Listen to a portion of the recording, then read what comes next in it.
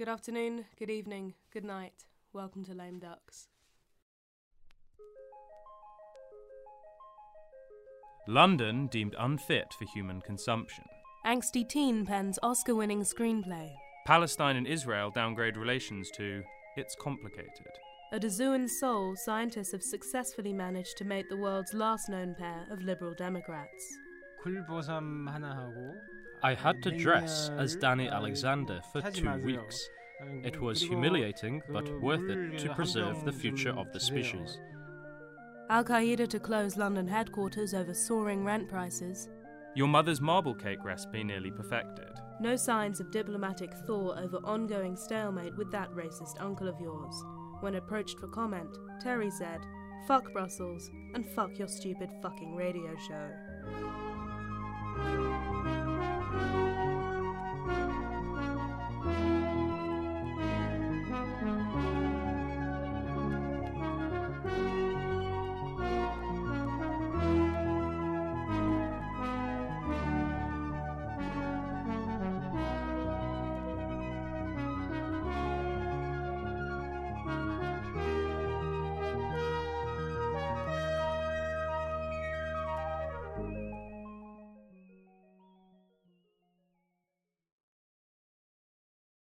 Now, following an unexpected yet voluntary departure from his high-flying career in late 2016, former PR director David Cameron searches for a new, fulfilling career to occupy his time and not inconsiderable talents in a new series called Dave Decides, an ordinary man on the hunt for an extraordinary job.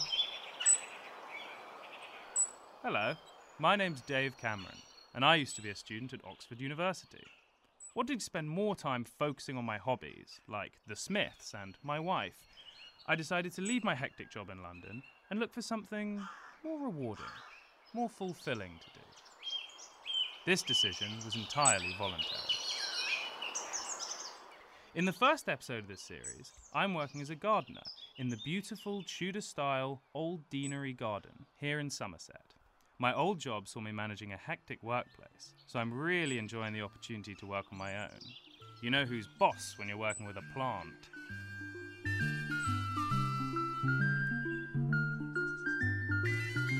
Be you gay, Scottish, Polish, or Muslim, one of the great privileges of this green and pleasant land is the opportunity to get out and enjoy the beautiful flora and fauna of our great United Kingdom. And it'll stay that way for years to come, so George Monbiot can bloody well keep his trap shut. Plants are predictable, easy to understand. You put the seeds in the ground, you water them, and they grow, yielding beautiful and/or delicious foliage for human enjoyment. Plants don't spend 6 months telling YouGov they'll do one thing and then do the precise opposite on referendum day. They know their place. They respect order, tradition, hierarchy.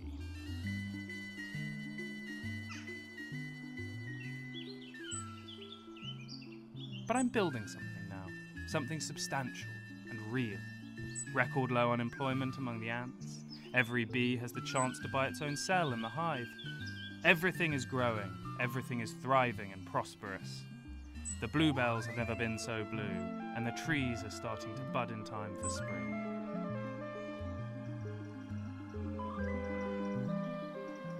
Oh dear, some tyke has thrown his bloody football into this wonderful Tudor-style garden that I've spent all day pruning and preserving. You shan't get that back, you scamp! Boris! Sorry, old chum. Game of footy with the boys got a bit out of hand. Shan't bother you again. All right, our free kick. What are you doing? Oh no! Oh, you spoiler! You've bloody gone and spoiled it all! Oh, you've spoiled my garden! Oh, not my blue... Oh, keep away from the beech tree! Oh, you rotten spoiler!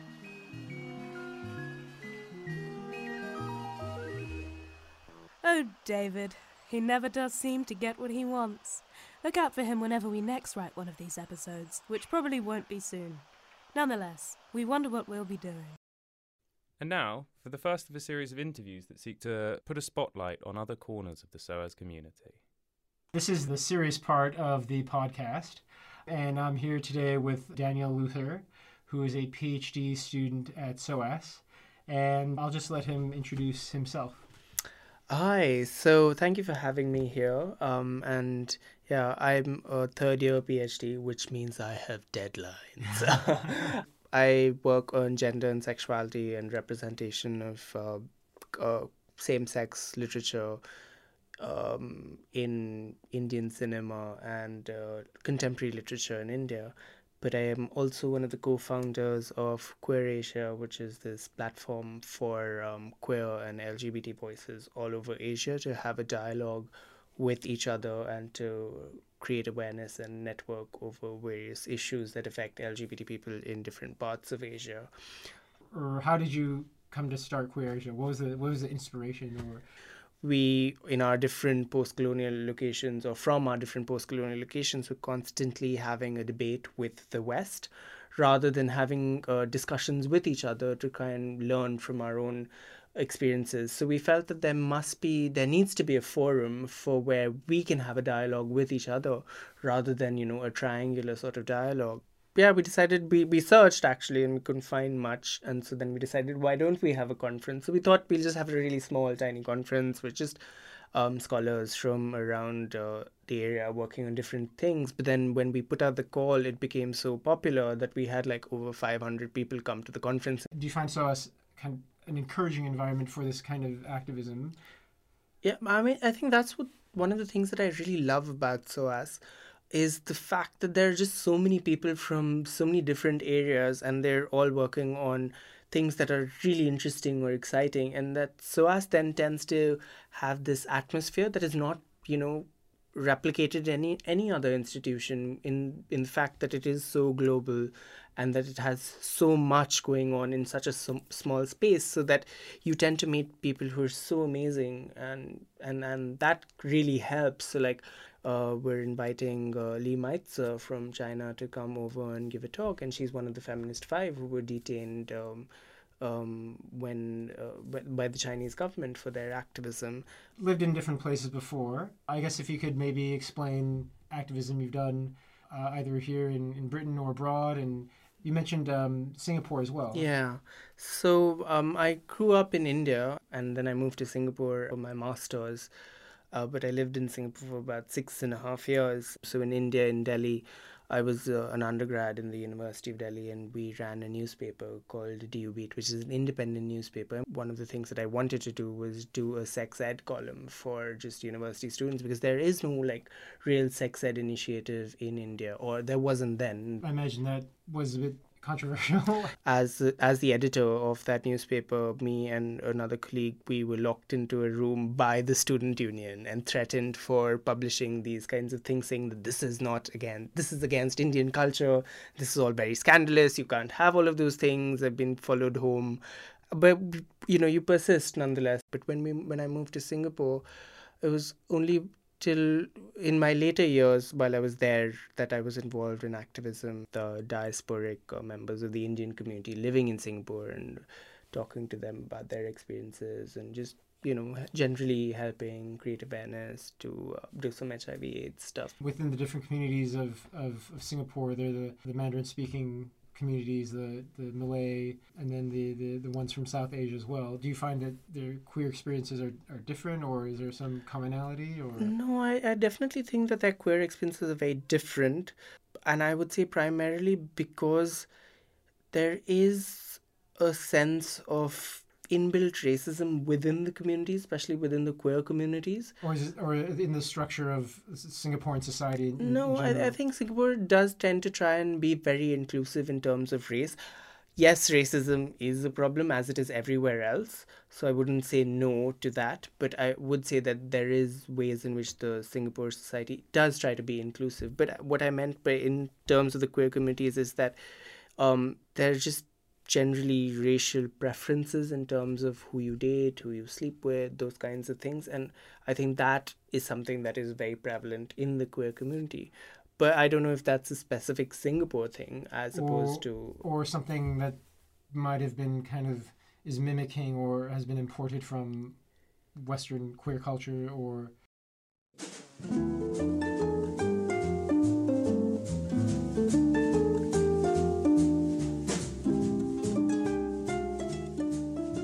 When someone at the water cooler asks you who Michael Pence is, what will you say? Though better known for Shania Twain and situation comedy Frasier, the past few weeks have seen the United States of America hit the headlines for all the wrong reasons.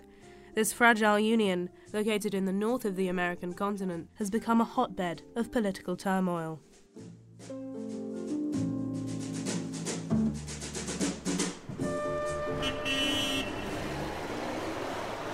We visited the power base of the regime, the country's purpose-built capital, Washington City. The strong man at the center, Donald J. Trump. You probably recognize the name from one of America's wildly popular reality television shows. But what you might not know is that this man is now in charge. In a bewildering rigmarole costing billions of dollars and lasting over 2 years, known to locals as an election season, Trump emerged victorious. Some observers have questioned the validity of the result. They point to discrepancies between the actual number of votes cast and the number of electoral votes awarded to candidates under an obscure and antiquated electoral law. Others have questioned why dead people aren't granted the right to vote. They've paid their taxes, haven't they? To get a grip on the underlying politics, we spoke to Dr. Nigel Franklin Fuerteberger, Professor of Caribbean and Canadian Politics at the School of Occidental and American Studies. Well, I like to say that rather than there being a America, there's really two Americas. You see, it's really a case of understanding that there are two key interest groups that dominate politics over there. In the north and the west, really around the coastal areas, there's been historically a lot of industrialization, a lot of contact with abroad, and so up there the population is very much an urban, liberal, metropolitan, secular sort. The second group are based in the more rural south, a much more traditional, conservative type, with their roots in the old land and slaveholding classes. Crucially, though, this second group have held on to a really powerful ideology of socially conservative Protestant fundamentalism. And in this is the lot that have now managed to take power for themselves. The instability of the coming months will no doubt see this fractured state carved out by global superpowers, seeking to cement their spheres of influence. The outgoing regime had seemed intent on opening politically and economically to Iran. But the incoming president opposes this policy, setting the stage for a diplomatic or military proxy conflict between movements loyal to Iran and figures in support of long-term Washington ally Saudi Arabia. The wild heartlands, increasingly governed by sectarian warlords, will fall to the might of China. Alaska, inhospitable and oil-rich, inhabited by savage Palinites, will return to Russia. Whether or not a benevolent and, thankfully, neoliberal Canada will adopt isolated city-states remains to be seen.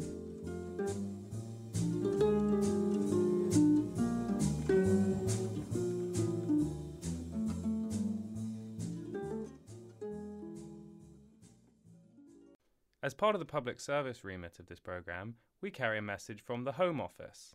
Always remember the importance of conformity.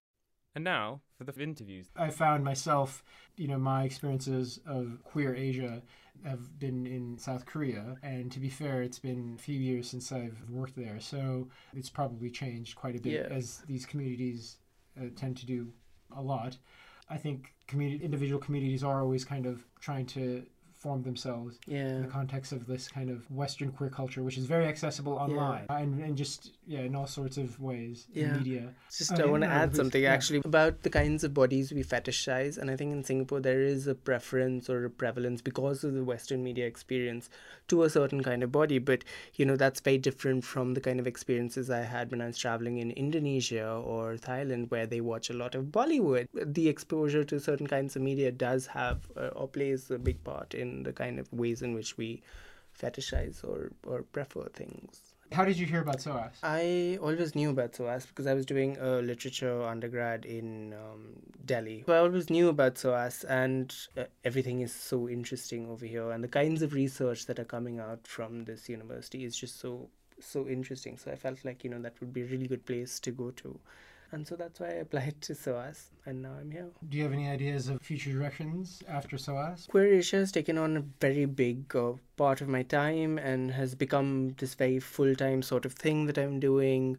Not just me, but all the other people who are involved with Queer Asia. And we're a growing team of people, queer people, queeple. And I've always thought about possibly doing academia, but at some point during my PhD research I felt a bit disillusioned with the fact that academia tends to avoid talking to activism, and that there needs to be a greater amount of dialogue between the two. Not that I conceive of them as separate words, but the way in which I was experiencing academia seemed to be so divorced from activism that it seemed like even in your own writing it's better to be what's the term, neutral and objective, academic. Academic, but sometimes that voice, while it works for different disciplines, might not necessarily work for queer theory because it's engaged with so much affect, and that real people's struggles are quite, and their lived experiences. Yeah, they're lived experiences that you're negotiating with. So it's harder to maintain that distance. But then the question does come up, like, why do we need to maintain this distance? Why is academia not a part of the way in which we interact with the world? After my PhD, I do want to think of areas where I can continue to contribute, but I don't want to be not producing research, because I do find that very interesting. And so we're launching we've actually launched a crowdfunding campaign, so plug. To go ahead and look at our crowdfunding campaign and feel free to share it. Which website? It's you can find it on hubhub.net if you look for the SOAS hubhub.net part.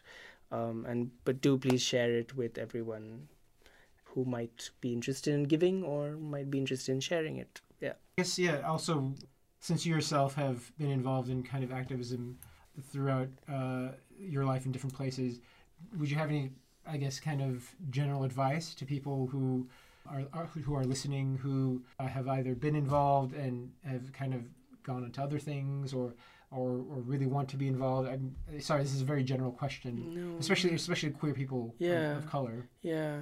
No, I think you're right. I mean, I don't have advice as such, but what I do have maybe are comments about it. I think that because of my experiences and because of harassment or bullying and those kinds of things, I feel very strongly about this, and so for me that has become part and parcel of my identity. But that doesn't mean that that's the same case for everyone else. And as a queer person of color, I've experienced that in different forms, not just in the UK where it's a different kind of problem that you face, but also in Singapore where being a queer person of color from India is another different kind of experience when you're living as a minority within a different nation state that has a ethnic majority. So I think that it does matter in the ways in which you decide to engage with it. But one thing that I would recommend is not sitting back and letting things just happen to you, rather doing whatever you can to make a difference in whatever way. And now, a special report from our SOAS correspondent. The headlines scream, marking crisis reaches new apex, SOAS administrators powerless to cut essay turnaround times. Is it acceptable that student essays, the product of countless minutes of academic inquiry, should be subject to turnaround times in excess of 14 days? With the mainstream media unwilling, or should that be unable, to do anything, I, Rick Treadwell, don my journalistic flak jacket, equip my .22 caliber voice recorder, and dive deep into the organs of a swollen, complacent administration unseen since the days of the Soviet Union. That's right, I'm an undergrad in the postgrad common room. Portions of this program were pre-recorded.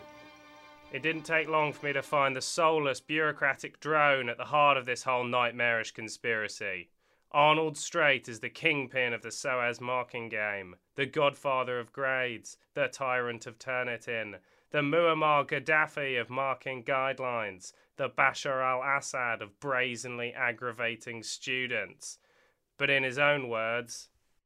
Hi, I'm Arnold Strait, a master's student, and I'm in charge of undergraduate essay marking at SOAS. Boss man sits on high while the worker sweats, eh? Well, I should really say that I do it, as in I do all of the marking. It didn't take long for this corporate fat cat to begin ostentatiously divulging the horrendous details of his lucrative remuneration. Well, since you ask, I'm not strictly entitled to a salary as such, but I get 15% off my tuition fees, and I'm entitled to pick up the sandwiches at the end of the day. Why should we be paying full fees just so you can indulge your ravenous ploughman's habit? Well, I mean, it's usually just ham and cheese. I mean, it's heartless meat eater.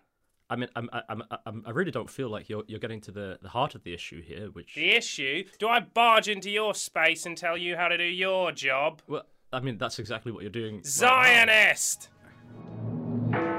Back in the safety of the studio, I'm free to reflect on what I've learned.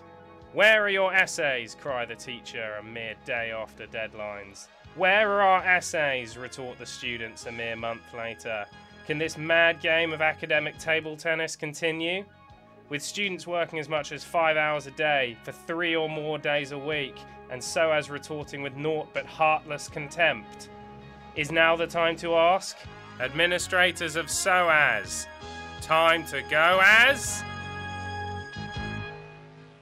It's 10 p.m. Do you know where your children are? Sketches written and produced by Lola Gillies Creasy and Gabriel Radonich, performed by Gabriel, Lola and Robin Tyne, interview written and produced by Alex. Special thanks to Daniel Luther for his participation.